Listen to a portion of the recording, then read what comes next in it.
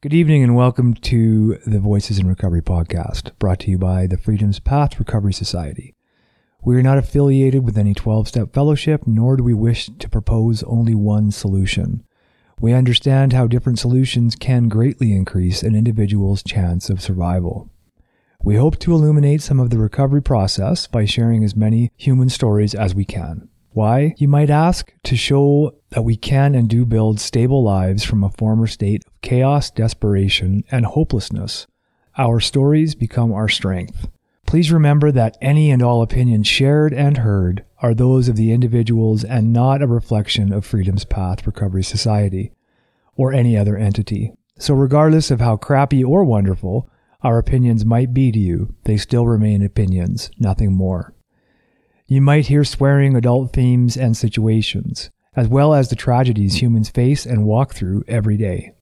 It is not suitable for children unless they are accompanied by a parent or guardian, or have the explicit permission of those individuals.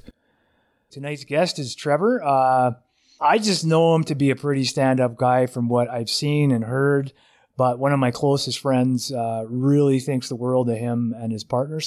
And I have been curious because, well, I don't know why. I'm just curious, maybe.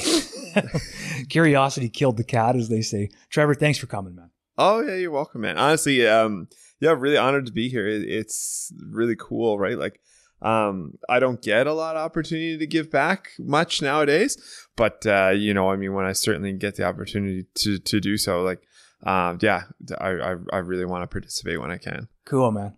I appreciate it. Yeah. Yeah, so tell us about yourself, man. In terms of recovery, I'm in my 5th year now of sobriety. Congrats. Thanks, man. Yeah. 5 years was huge for me. It was really cool. Obviously Charlotte, my wife, gave me my medallion, and my 2 little boys were there and stuff. Mm-hmm. So it's really, really good. I'm sorry I missed that. Oh, it was awesome. Yeah. It was really good. Yeah. I certainly don't have much to complain about nowadays. That's for sure. But,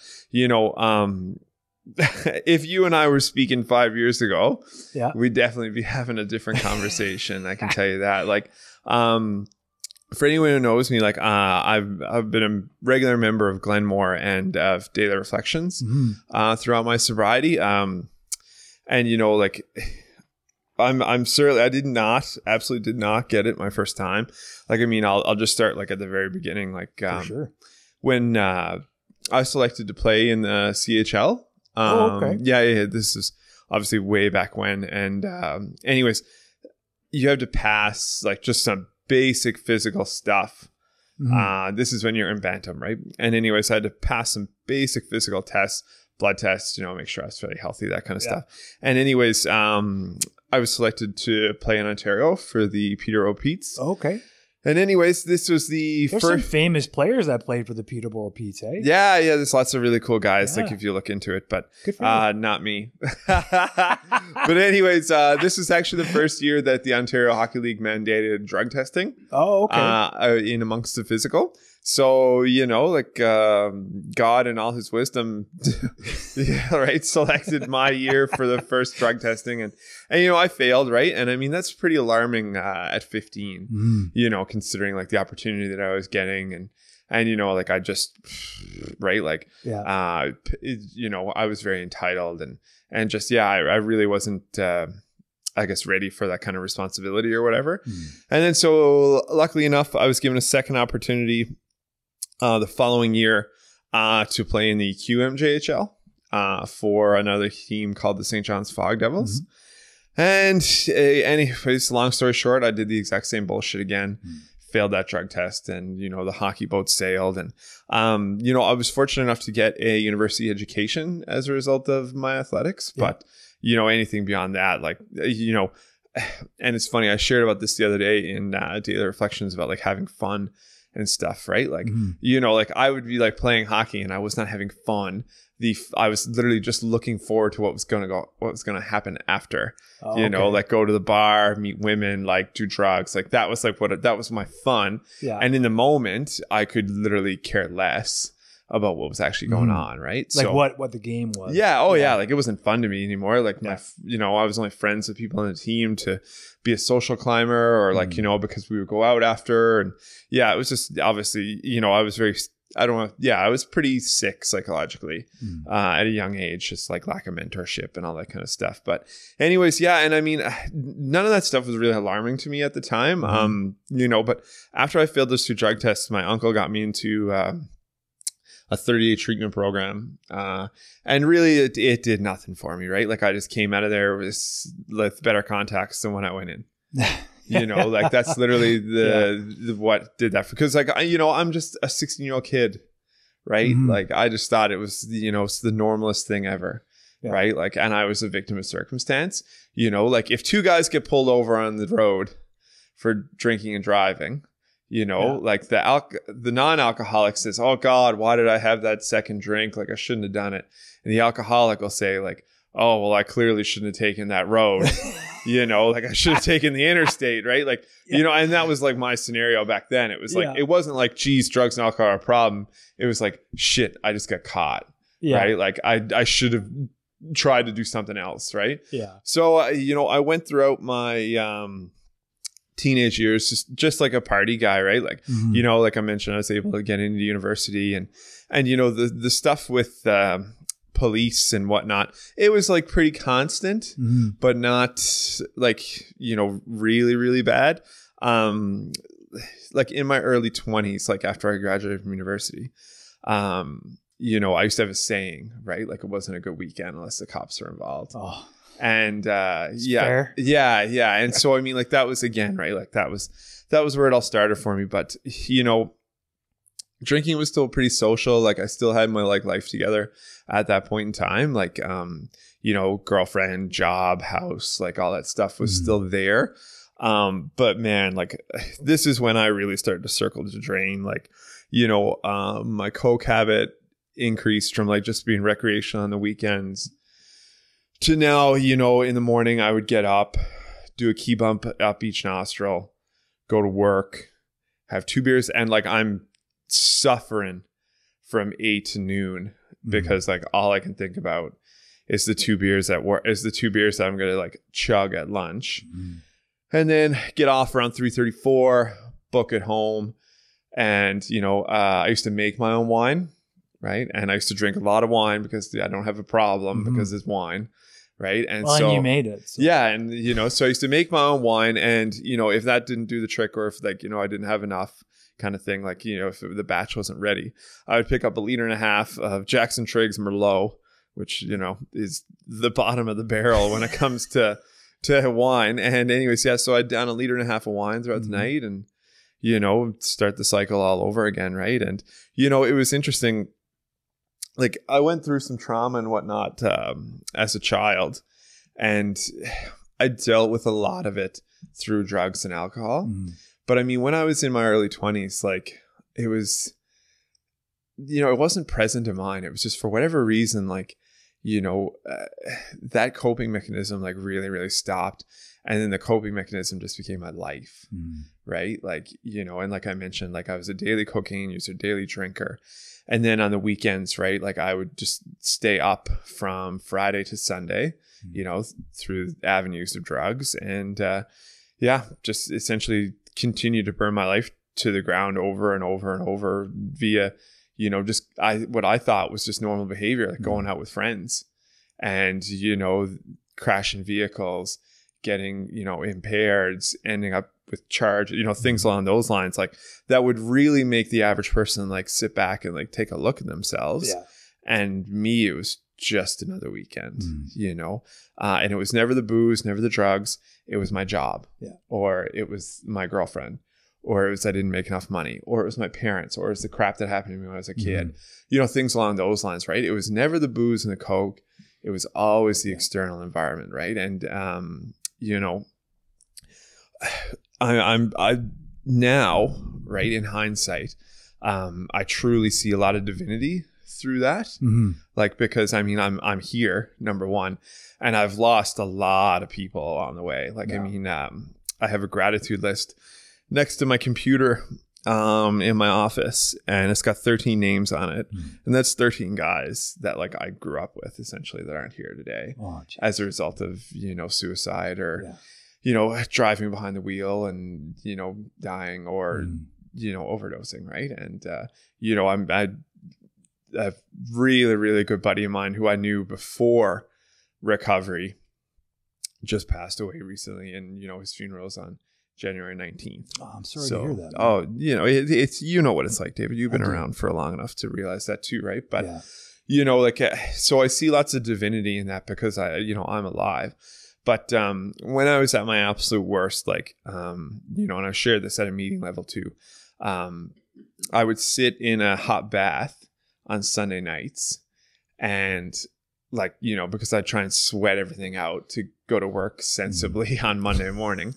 So I, and I had a cocktail of sleeping pills, and I drink, a liter of wine after I sweat out all the booze and drugs from the weekend. And I used to sit there in my tub and I'd spin my hunting knife on the side of the bathtub every Sunday night, and literally coaching myself to just do it, not because I certainly had no reason not to at that point. I couldn't see it. Yeah. Right. Even though I had, wonderful parents and, a loving relation, I had lots of gifts.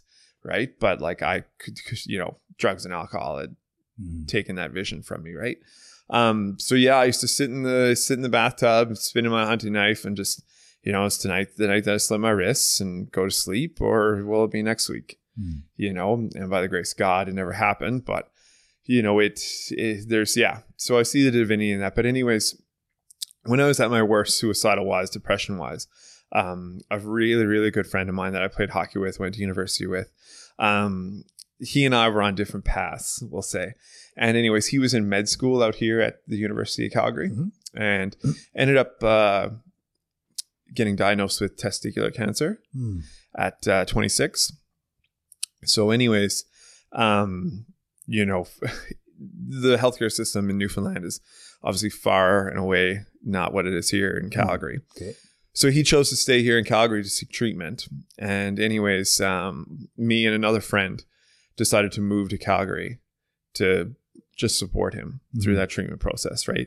And, my intentions were good back when we made this decision. They really were, right? It talks about a lot of the stuff in the big book, how, the jaywalker, for instance, or I had good intentions. In the beginning, but then literally me and my friend Johnny moved here, and we were here, I think a week, helping Rich out and stuff. And, Friday night came, and it was I didn't know anyone really, a few people here and there, but, my friend Johnny knew a few more people than I did. And so we were let's just go for a few beers to this house party in Marda Loop. Right. And I was really here to change my life. I was really here to change my life, and I thought that my friend's cancer was the crux of what was going to, kind of catapult me into something better. And, so yeah, of course, right. I have no idea about alcoholism or any of this nonsense. So yeah, man, let's go to this place in Marda Loop, and we'll have a beer, and, whatever. I can have a beer. I drink 24 every other night of the week. So, so yeah, we went to this house in Marda Loop, and I think I had 2 beers, and I was lined up to, use the bathroom. And of course, 2 girls and a guy came out of the bathroom. And I mean, and I'm a drug addict. I know exactly what the 3 of them are doing in a one person bathroom, so yeah, I went in, did my business. And then when I came out, I found the dude, and sure enough, he was a drug dealer. So, and that set the course, right? From there on, I was essentially asked by my friend Richard's family not to, be involved with his care anymore, because my own issues were, I went right back to being a daily cocaine user, essentially, right? And here's my friend who's, who has since passed as a result of this, right? And who was going through an incredibly, incredibly difficult time, who I was trying to support, and I ended up just, becoming a drug addict degenerate again, right? So, I was politely asked not to attend the funeral. And, again, right, like my life just continued to spiral, and the good people that were in my life started to really, really distance themselves. And I just, again, surrounded myself with friends who were bar owners, bar managers, and drug dealers, right? Like all the guys that I graduated from university with, anyone that I had any kind of hockey background with, anyone that was like a decent human being was like, man, hands off that guy, right? Like I'd get invited to your stag, but like, your wife was making sure I was not going to your wedding. Yeah. That was the kind of dude I was, right? So I ended up meeting a girl at the dog park, my now wife. And anyways, it was interesting, like, again, right, the divinity is all throughout my story. And I have no idea why she would talk to me, because, I would have 2 beers after work and go walk the dog. So, I mean, I definitely reeked of alcohol when I would chat with her and stuff, right? But anyways, throughout, like, I think the first 3 months of just us politely saying hello to each other and whatnot, one day we ended up walking in fairly close proximity to each other. And I was telling her about how hungover I was, and like just, like stuff that you should not be telling a woman that you're interested in. But like, hey, like that's where I was in life. But, and she mentioned that she was in Alcoholics Anonymous. Oh, yeah. And I thought, oh, geez, I'm not an alcoholic, but like, that's really good for you. That's really neat. Right? Like, good on you. Yeah. And she was like, would you ever be interested in going to a meeting? Yeah. And I'm sure at this point she had no romantic interest in me. Yeah. This was her 12 step. Like, she was doing service work, right? It's like, I was not anyone that would be like, It sounds like her 12-step work with you, like kind of geared up over the course of a month, eh? Yeah. Like she definitely knew that I needed meetings, right? So, and it's cool. Like, so anyways, I was like, yeah, like I'll go to a meeting to support you. Yeah. Right? Like, oh my God.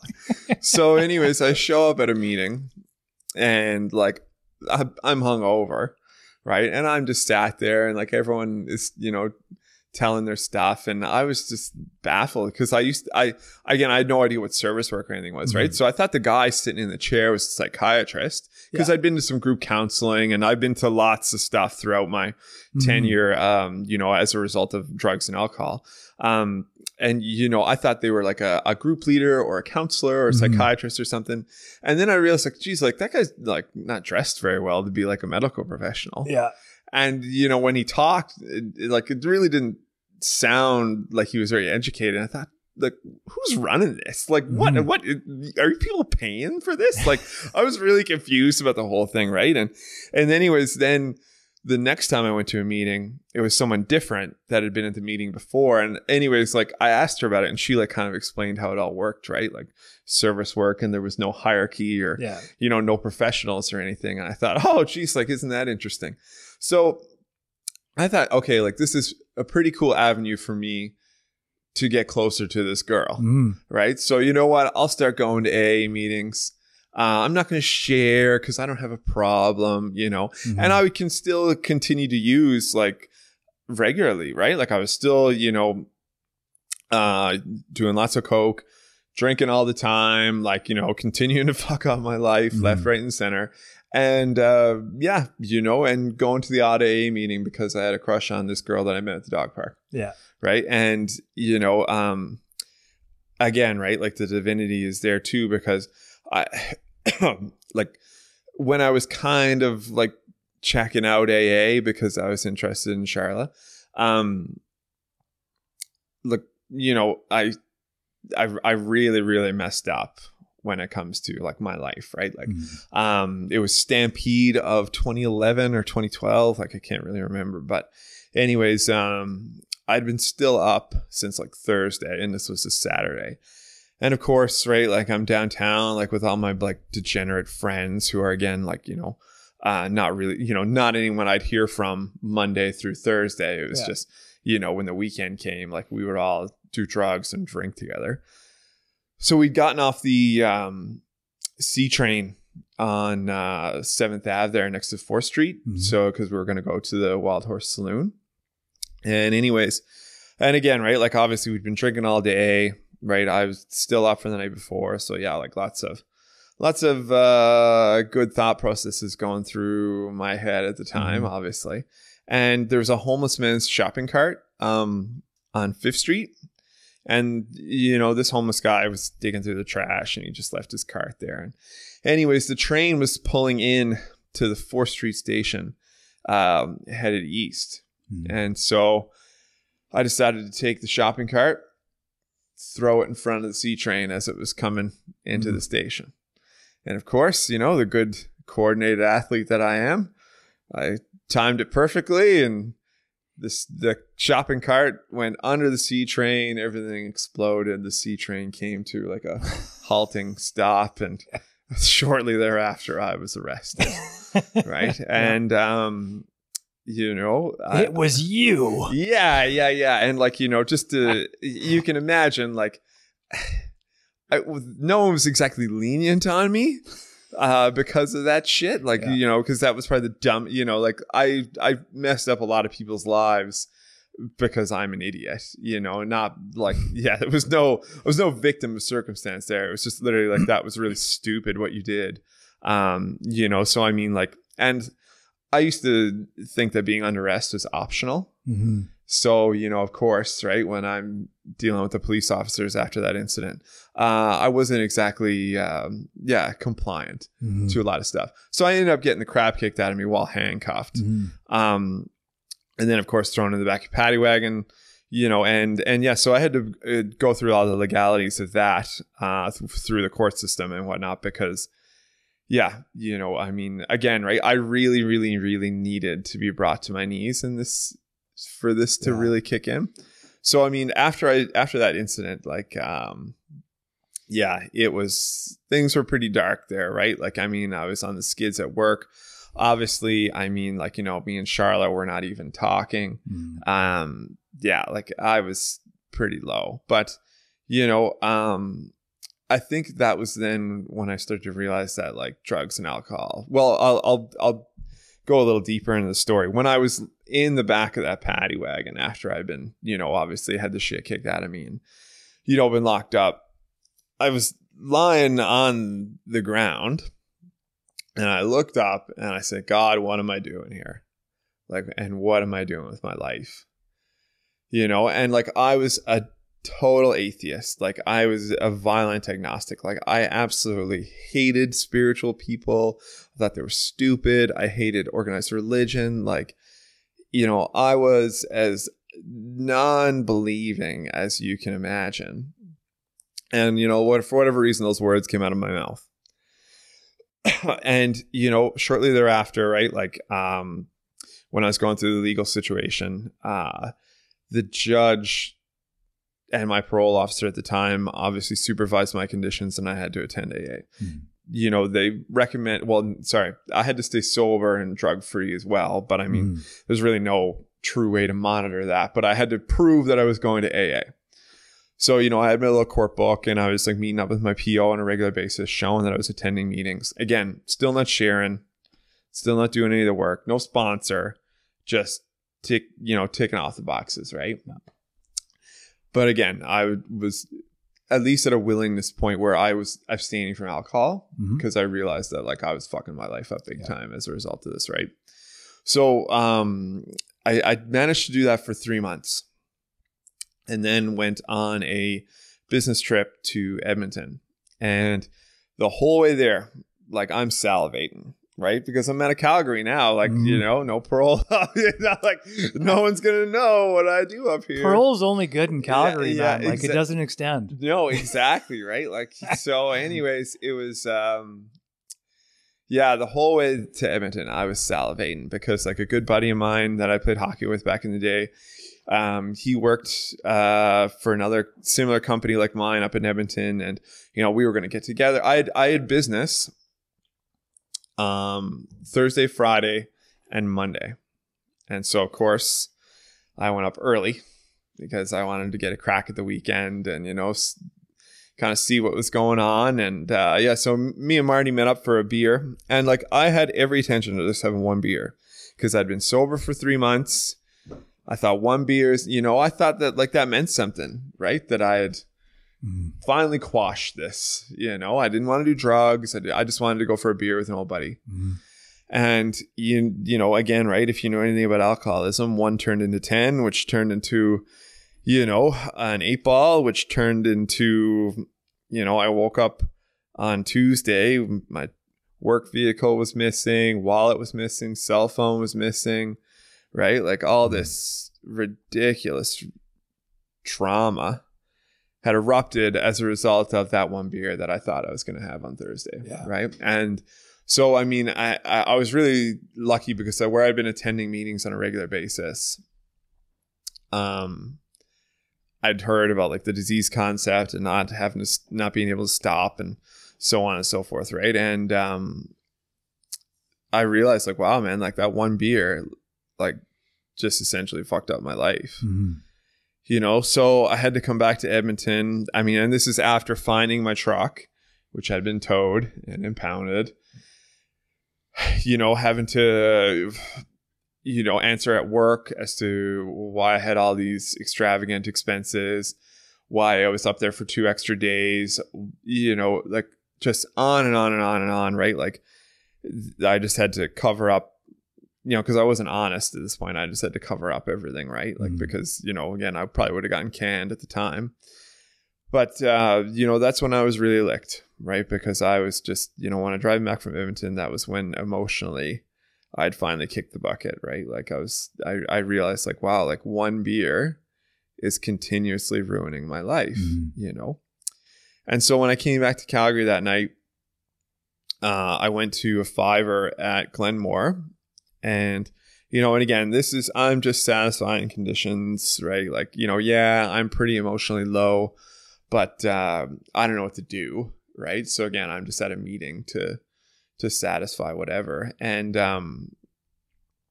there was an older lady there by the name of Jackie.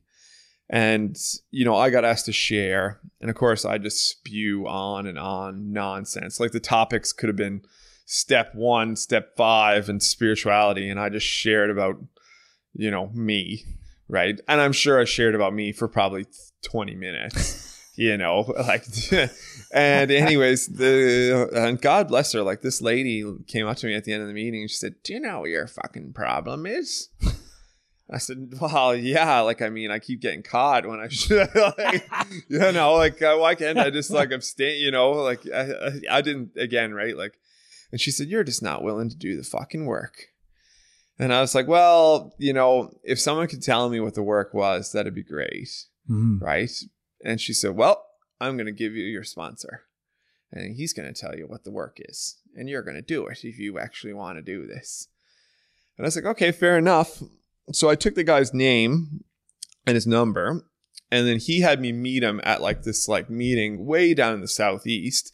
So, right. Like, you know, and again, like I'm still not totally willing yet because I'm like arrogant about how far I got to drive, you know, to meet this guy.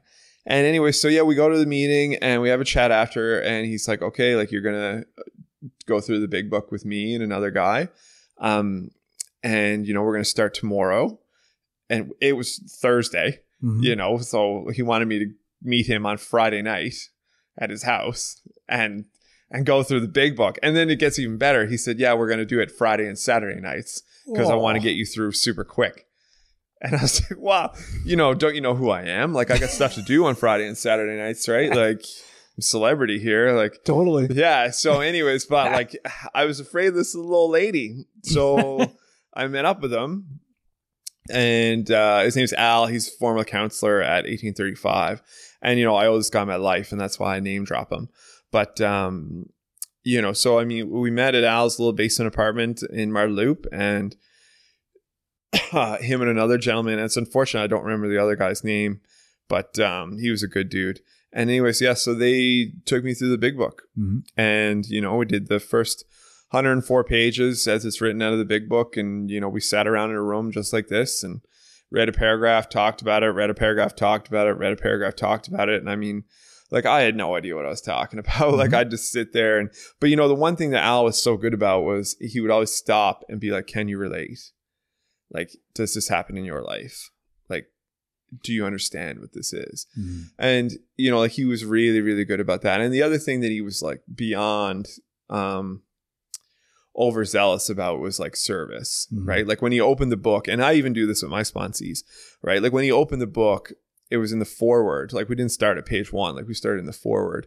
And it's at the top of, I believe, the 4th page in the foreword. And it says, vital to permanent recovery is strenuous work with another alcoholic. And then, you know, like a good sponsor, he threw a dictionary at me and said, look up strenuous. So he made me look up, and again, right, like my ego is still huge, right? And I'm like, well, what the fuck? Why are we doing this? Like, this is ridiculous. Like, you know, anyway, so he made me look it up and read it out loud, you know, and he said, I want you to remember that because, you know, you need to work to maintain your sobriety.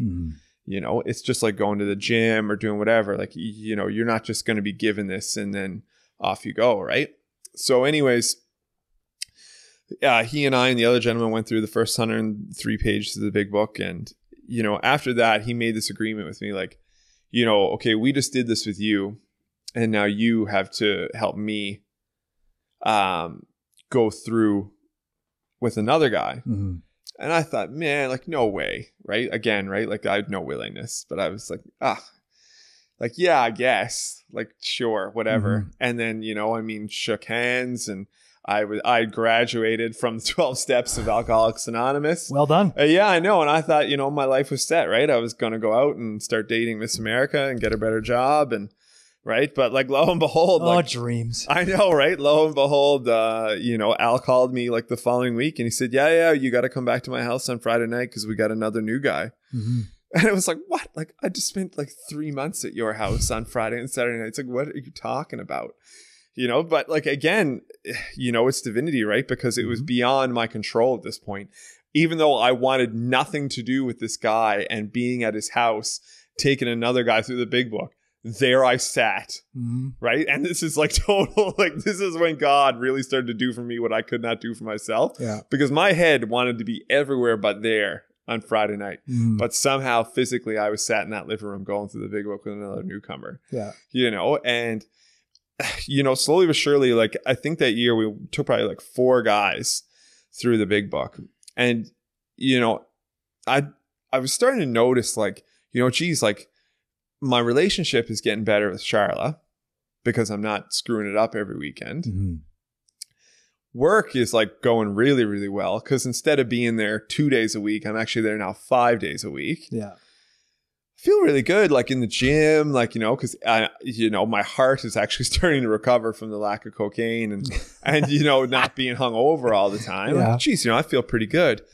Sleep is better.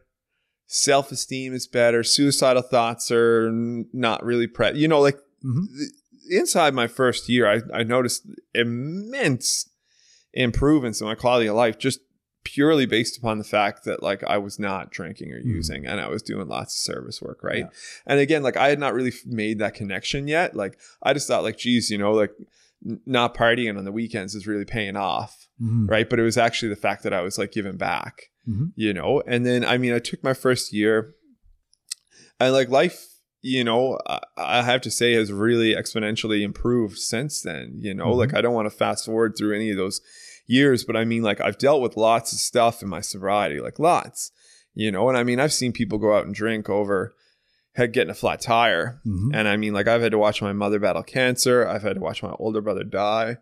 You know, I've had to watch friends pass away. Like, you know, like I've like my youngest son has a congenital heart defect. Like I've dealt with heavy shit in sobriety. And the last thing that I want to do is drink, you know? And again, right, like it has to do with that relationship with my higher power because I am by no means a poster child for AA, you know, and I don't think anyone is, but I mean, it's certainly not me. But yeah, I mean, like the last thing, when I face trials and tribulations in my day-to-day life, the last thing that comes to my mind is booze or drugs, right? The first thing that comes to my mind is, okay, like, how do I deal with this? You know, because before, like and again, right, like I got 2 university degrees, well-educated individual. I would get the smallest problem in my life and have absolutely no coping mechanism on how to deal with it. Right. Like I've shared this in a meeting before. Like, I had a leak in my upstairs bathroom and it was right above the living room in my house. And this is when I was drinking and using. So all I did was I fixed the leak and I cut the wet gyprock out of the ceiling and thought that was great. Because I literally could not find the time because all the drinking and partying and I was hungover so much. I could not find the time to throw an extra piece of gyprock up there. I was just literally content to sit there and look at the hole, And I mean, like now I'm at a point where, right, like I have a small business, I have a full-time job, I have 2 young children, wife, dog, right? I have all these things that obviously present a level of, engagement. And I'm able to do all that stuff, right? Because, I've come from the guy who literally couldn't patch a hole in the ceiling to like now I have like a lot of balls in the air that I'm able to deal with. And it's all as a direct result of sobriety, right? Like, I mean, I came into AA massively in debt, obviously on the coattails of some legal situations, and with really no connection to any close friends or family.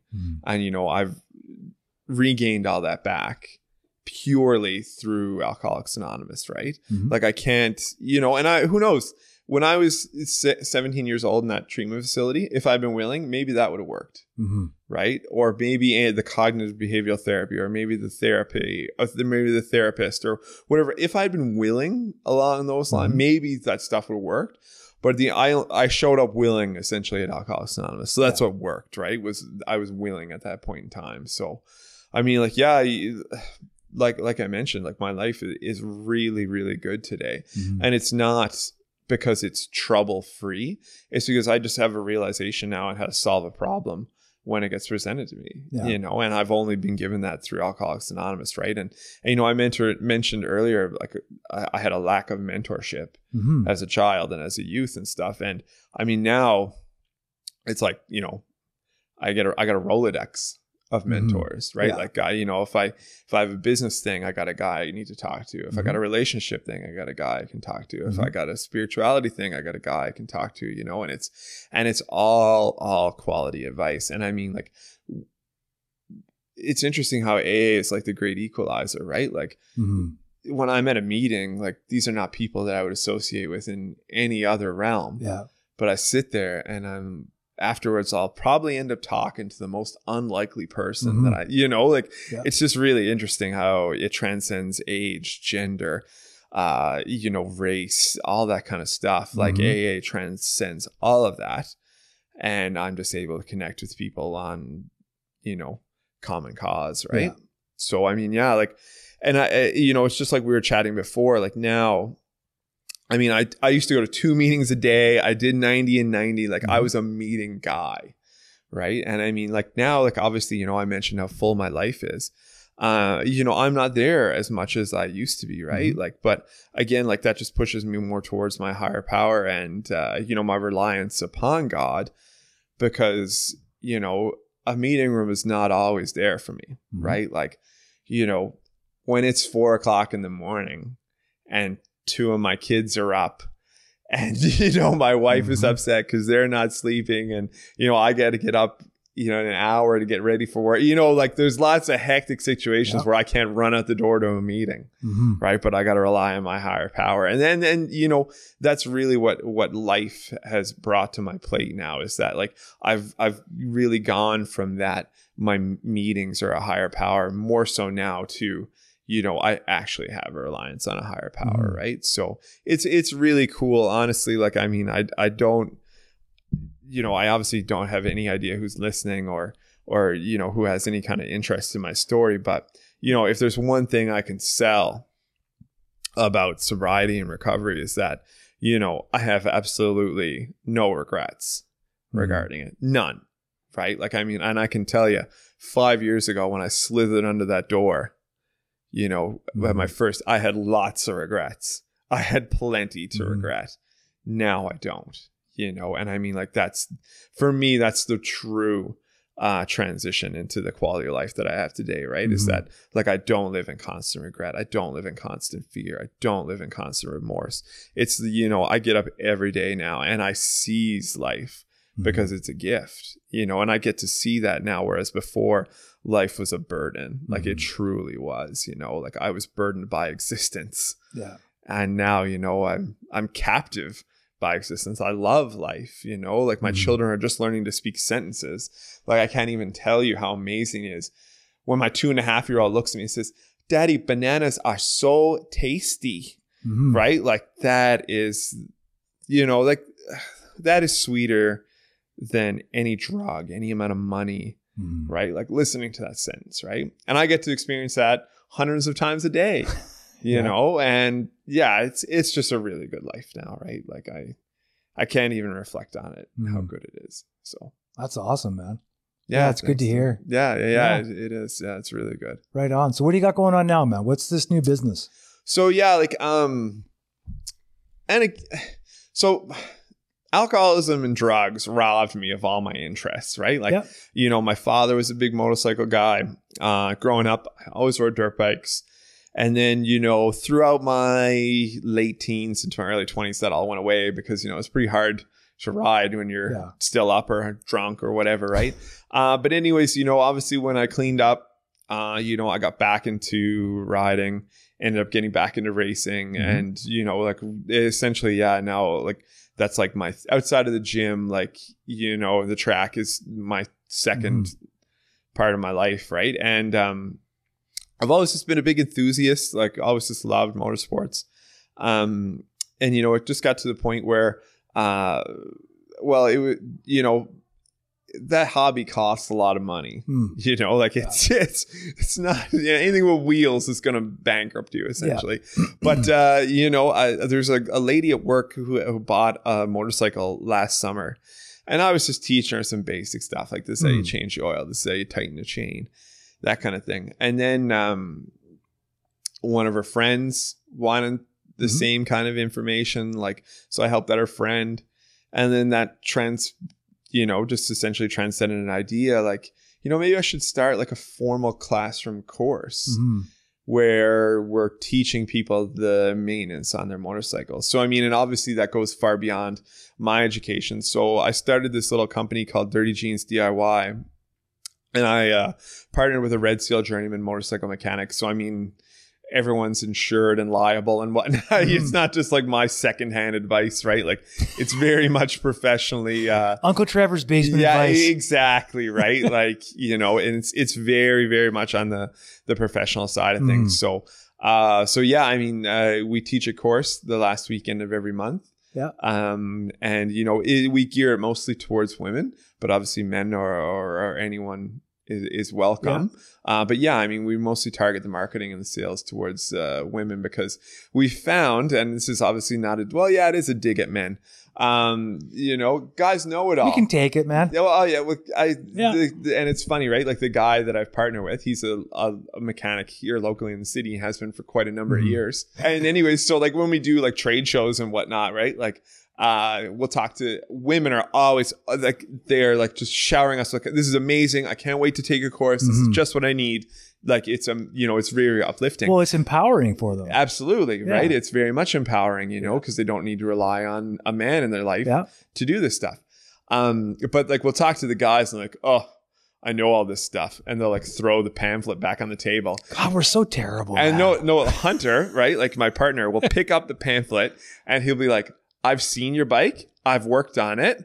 You need to take this course. Yeah. Right. And like literally the guys would be like, because he like, you know, they're his customers. And he's like, no, man, like you need this. Like, like, you know, look, if you walk around the corner, I'll give you the pamphlet so you can sign up for the course. Right. Like, you know, so you don't damage your ego here in front of us. But yeah, so I mean, that's what we're doing now. And it's gone really, really well. Like, you know, it's not my full-time job by any means. Like, I mean, I have a very successful career in the restaurant industry, but, you know, this is just a really cool side gig because it's something I'm truly passionate about. Right. And, it's just, again, right. It's just another avenue. It's something for me, right. It's something I want to hand down to my kids, you know, because they're like super, super interested in motorcycles now. Of course they are. Yeah, I know, right? Like awesome. It's really, really cool. Like they love it. Like if they're ever being disruptive in the house, I'll say, "Oh, like, do you guys want to go out to the garage and ride the bikes?" I'm like, "Oh, yes, daddy. Yes, daddy." So like we'll like go out to the garage and like I'll unlock it and they'll run over and climb on the bikes and like that's what they do, right? And they twist the throttle and go vroom vroom and like they think it's the coolest thing ever, right? Yeah. So it's just it's something that I'm very, very passionate about and it's something I'm going to involve my children in and hopefully it grows into something bigger or whatever. Like I have no expectations with it. I just know that it's something that's in my heart. And for whatever reason, I feel like that's what I should follow. Cool. So, Well, I think that's part of what like recovery is all about, is figuring out what our heart needs and going after that, right? Like, totally, man. Like, I mean, and I say to all people all the time, right? Like, I was a person who lacked severe purpose, right? Like, and I had a huge, like, God-sized hole in my heart that I tried to fill with booze and drugs, right? And I was first able to fill it through sobriety, and I mean now like truly like my purpose is in my children. Like that's really what it is. Like I can't, people say, oh, don't put anything ahead of your recovery, that kind of stuff, but I mean, like, you know what, like you could have a gun to my head with a bottle of alcohol in front of me, and I wouldn't take it. Not for me, but for my children, right? Like, and it's so, like, I do put them ahead of everything else because they're my purpose in life, right? They're the reason I get up in the morning. They're the reason I go to work. Like, it just is what it is, right? Like, I can't get into it enough how much I love my two little boys, right? Yeah. So that's amazing though, man. And that's what it's all about. Yeah. And for me too, it's really important that like I break the cycle of like, the domestic problems that I saw growing up as a child and the things that like I was exposed to at a young age I probably shouldn't have been. Like that's something I'm really passionate about as well, because I mean, I'll just share briefly on right, like me and my younger cousins used to crush up rockets and snort them so we could be like our parents. Rockets? Yeah, you don't remember what were rockets? No. You don't remember this candy that used to be it was like in a foil wrap, not a foil, like a clear foil wrapper. They still make them today. I can't believe you know what rockets are. I probably do if I saw it, but okay. Anyways, like we used to crush it up and we used to and we had no idea what cocaine or anything like that was. We were just like my dad and his brothers and stuff used to hang out in the garage all the time, and we just see that kind of thing and thought it was cool because they were doing it. And so, I mean, we used to replicate it. And I mean, the police were at my house quite often as a child growing up as a result of my father's drinking and whatnot. And so that's what essentially normalized it for me. Right. So that's why now I'm like so passionate that like my children are not exposed to any of that stuff. Right. They're going to grow up in a loving environment with me and their mother.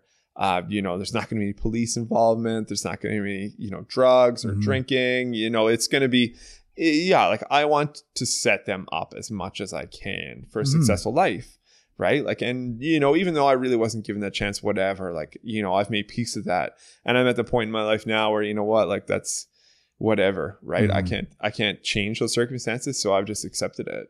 And, it's really what's, helped me out so much is that acceptance, because I mean, that was what kept me sick for so long is that I wanted to change that. Right. So, yeah, that's cool, man. It's interesting that when you came in, it was after a girl too, actually. Oh, that's what got me through the door, man. She went back out and I stayed. Yeah. Well, I'm blessed, right? Because obviously Charlotte's celebrating 8 years in recovery. Oh, congratulations. And like, it's right. Like, and like she has stayed as well. And I mean, it's but like again, right, it's divinity.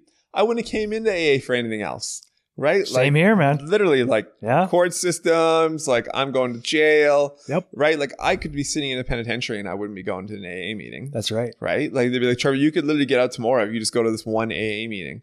I'm not an alcoholic, so I don't know what you're talking about. Unless there's a hot piece of ass. Yeah, that's what I mean, right? Like, so it's just that divinity, right? That like God obviously knew that I would chase a girl into a meeting room, and that's how I was first exposed to the program, right? And when I said that hot piece of ass, I was referring to 14 and a half years ago when I came in, not this year, because if I called my partner that now, Wait, she might actually like that. Let's just change the subject. But yeah, right. Like, and I just see that divinity throughout it, right? Because, like, again, there's no other, like, oh my God. I've been through family interventions, like sit downs, like, and none of that worked. But like, this pretty blonde girl who tells me that she's in recovery. Oh, I'm like signing up to chair meetings. Yeah, totally. Like, I'll speak at Renfrew next week. Yeah, exactly. I got a week sober. I'm going, man. I know. Yeah, I'm not even sober. I'd love to pour coffee and like, That's right. Oh my God. Yeah, but whatever you can do, right?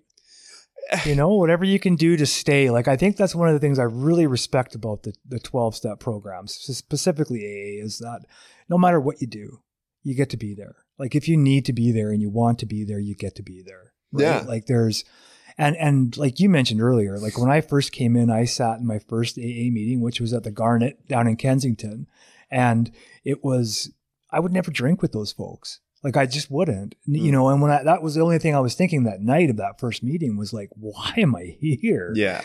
But then, because I like you said so much that resonates with my story, just like why am I here? I don't belong here. Like, I just want to be here for the girl. Like, this is ridiculous. My problems are job, girl, car, finances. Those are my problems. It's not alcohol, right? Like, and it's just amazing what happens, Like, it's just amazing because of those simple rules, right? Like, yeah. Oh, yeah. Like, I mean, and that's like, it's funny, right? Like, I'm sure that I was in meetings. I know for a fact people probably could smell alcohol off my breath. Mm-hmm. I'm sure that they could tell, like some meetings, I went to, I was still up, and I'm more than sure that someone could probably tell that. Mm-hmm. But man, no one ever kicked me out, right? Like, if anything, they were like telling me they loved me and they wanted me to come back, which was kind of weird in the beginning. But, I mean, again, hindsight, right? Like, right? If someone showed up at my house in that kind of condition, I'd be kicking them out. Yeah. I certainly wouldn't be like, what, like, you need to, do you want to go for coffee after this and talk? Like, it was just, like, I always love that scene in, the Bill Wilson movie, where James Woods is like so excited. He's like, all we need to do is love them. Like, all we need to do is love them. And he's like so excited. And it's the truth, man. Like, because I don't think I ever experienced like real love until I wound up in Alcoholics Anonymous, right? Like, well, I'm sure I'd experienced it, but I don't think I actually accepted it. Yeah. Right? Like, it's a big difference too. Yeah. Like, it just, that kind of thing was so foreign to me, right? Because it was people only hung out with me to get something, or I hung out with them to get something. Yeah.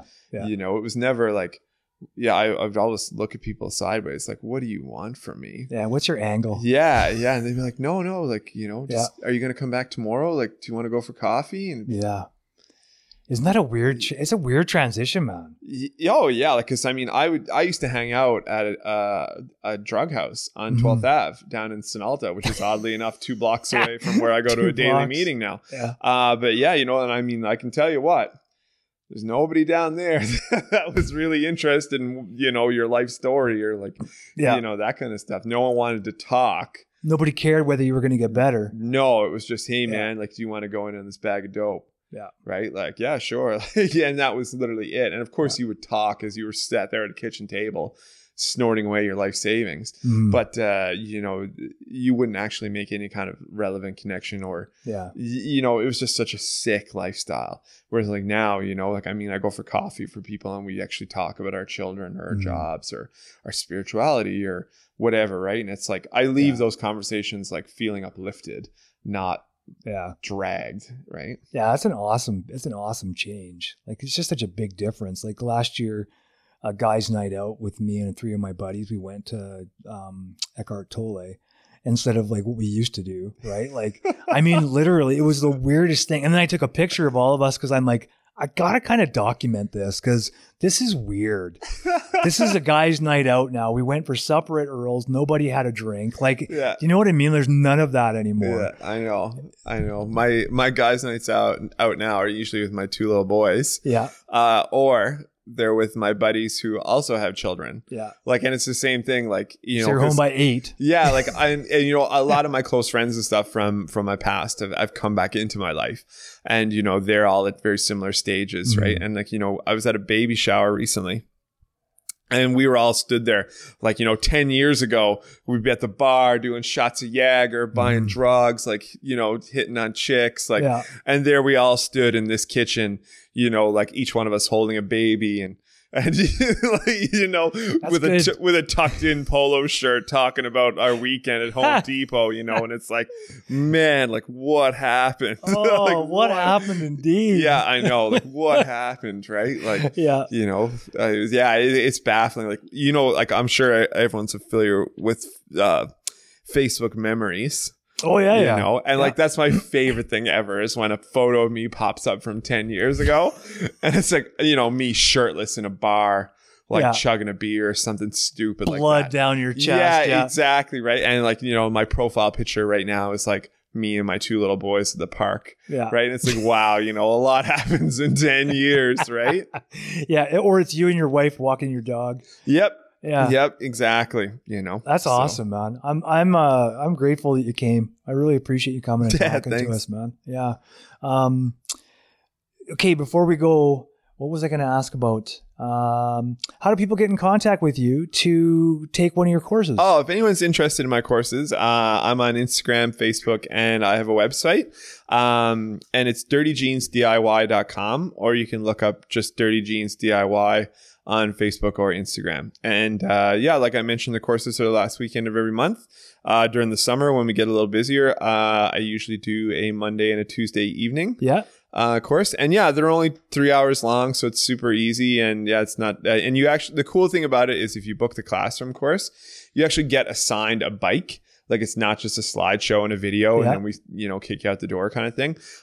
You actually assign a bike, you get taught the skill, and then you have to physically demonstrate it on an actual machine, right? So that's cool, man. Yeah, and that's like the overwhelm. So I actually, after the course this morning, I filmed 3 testimonials, and that was like the first thing all of them said was that it's so cool. Like I'm not just watching a YouTube video and then like praying that I get it right. Yeah. It's that like, I get to watch it.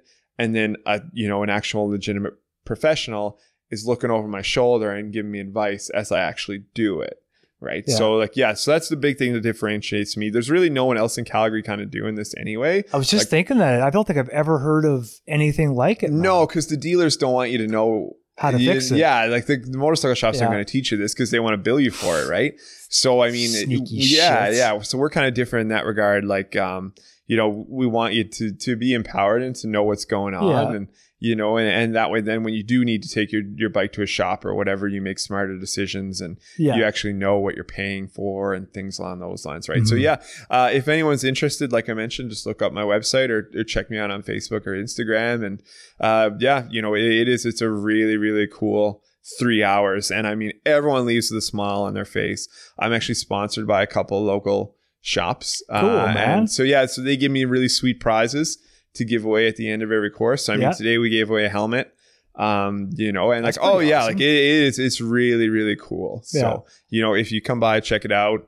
And like, I'm going to be doing a little Valentine's Day promotion too. Oh, cool. So if anyone wants to like drag their know-it-all husband along, it'll be, that's my angle on it, right? Is because, the guys know it all, but totally.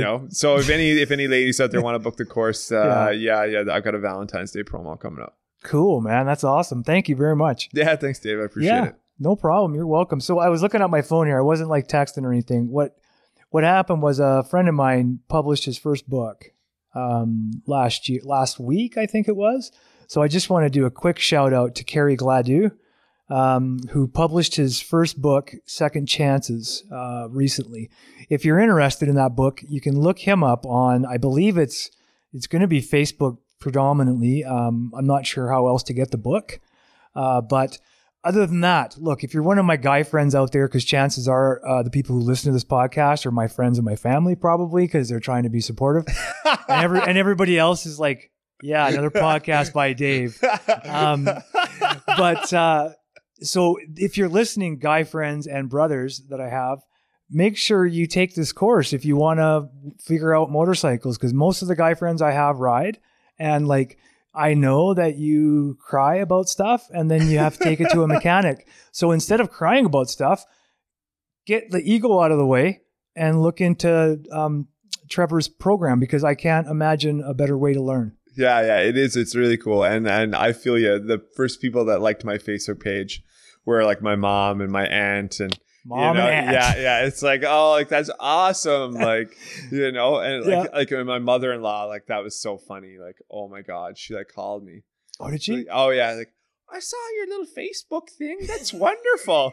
I'm like, yeah, no, Elaine, like it's actually like a course, like and because I do videos too. Yeah. And she's like, oh, like that's just amazing. So yeah, like friends and family are pretty cool. Like totally. Yeah. That's what it's all about, man. Yeah, I know. And all my guy friends are like, that's lame. Like, all right, whatever. Like, don't bother. Yeah, that's lame. Yeah. Guys, we're so weird, man. We're so strange. Yeah. Anyway, guys, seriously, check it out. Girls as well, obviously. And just in time for Valentine's Day, like what a practical gift. If you're thinking about buying a motorcycle, and I've thought about it for about 10 years, but I probably won't ever buy a motorcycle just because my back and my leg goes numb and shit. And like right now, my leg, I can't feel it. So on a motorcycle, probably not a good idea.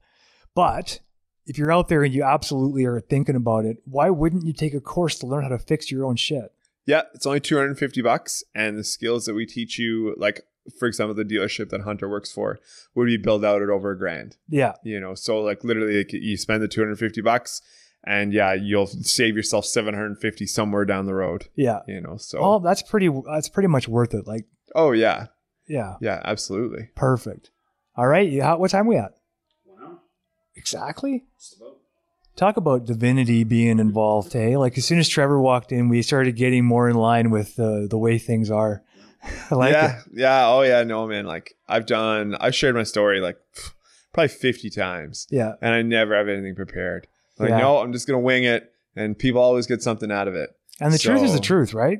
Well, and that's it, right? Yeah. Like, because I've been to ones where guys have had stuff written down, and this is my sickness too, right? Like, and I'm like taking their inventory, and I'm like, you got that all written down because half of it's BS. Yeah. Right. Like, and and so, like, so like, and that's my sickness because the chances are it's not, right? Like that individual is probably just nervous and, wants to have everything laid out totally in a factual timeline, but I'm still sick, right? So, totally. So instead of us thinking, oh, the guy's really smart, he's making sure he doesn't have to lie. So he's writing down everything. I know. I know. I'm with you though, man. Like, this is the bane of recovery. One of the banes that I've experienced is I'll be judging you at the same time I'm trying to love you, man. Yeah. Right? Like, it's like I'm trying not to judge because I know I got to give you love, right? Yeah. But then that other part of the brain starts going, yeah, but seriously, only people who are dishonest do shit like that. Oh, yeah. Because that was what I would do. What I would have done. Yeah, That's exactly right. That's right. I know. Or like if I'll be in a meeting and someone will be on their phone the whole meeting and I'll be sat there like just judging them, right? Like, you're on your phone, like get off your phone, like come on, is God texting you? Like, get off your phone. And then like the chairperson will ask that person to share.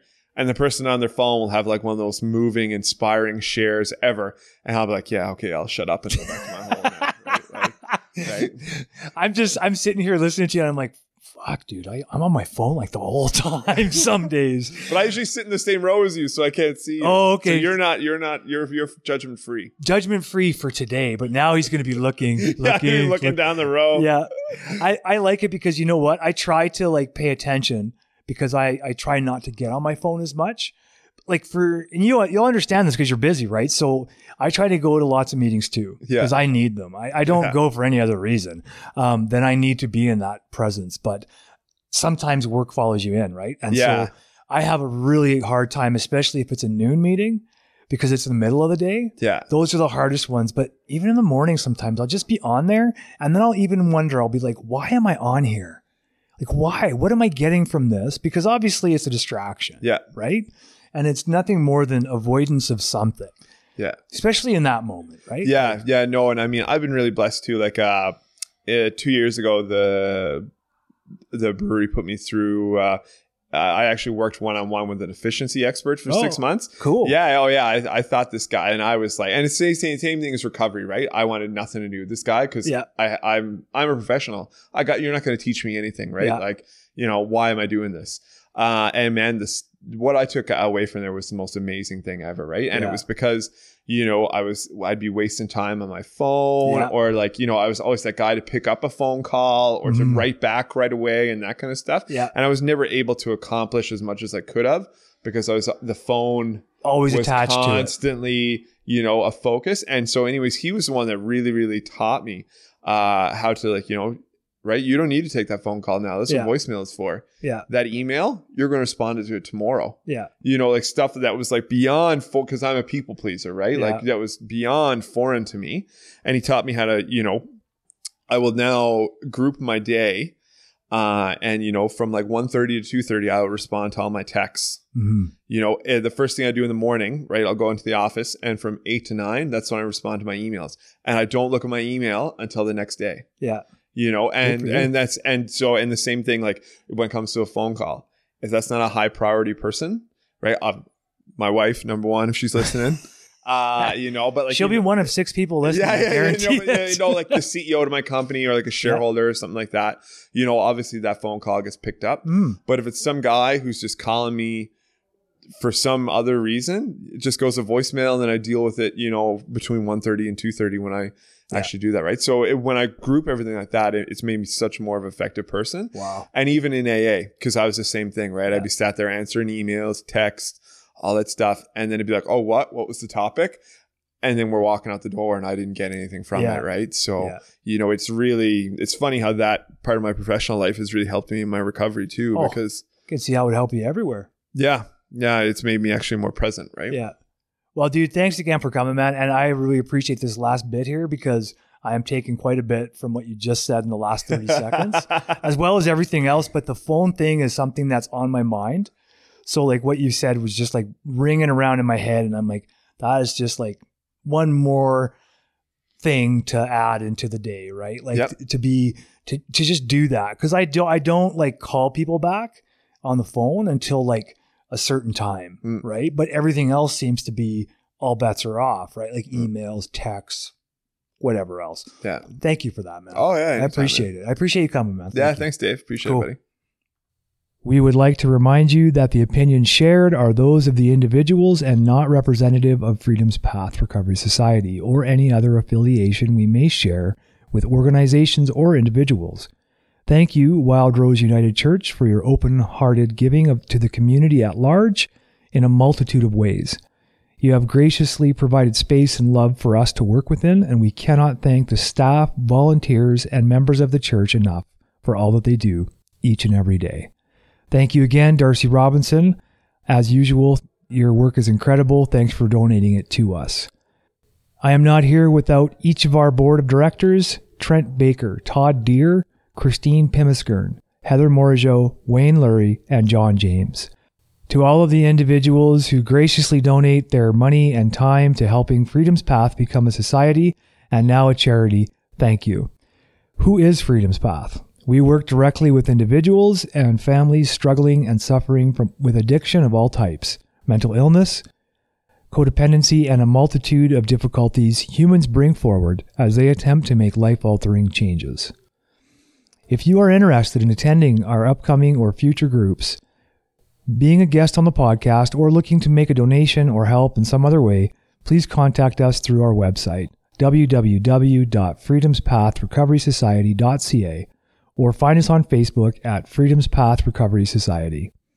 If you are close to giving up, regardless of what your difficulty might be, please reach out to someone. You can always give up tomorrow, or maybe you won't have to. To anyone listening, imagine that your voice might be the only one someone hears inside their darkness. What is it you would like to say? As for me, I'm David Lurie, and I wish you all the best, wherever you are. Be safe and try to have some fun, because our time here is quite limited after all.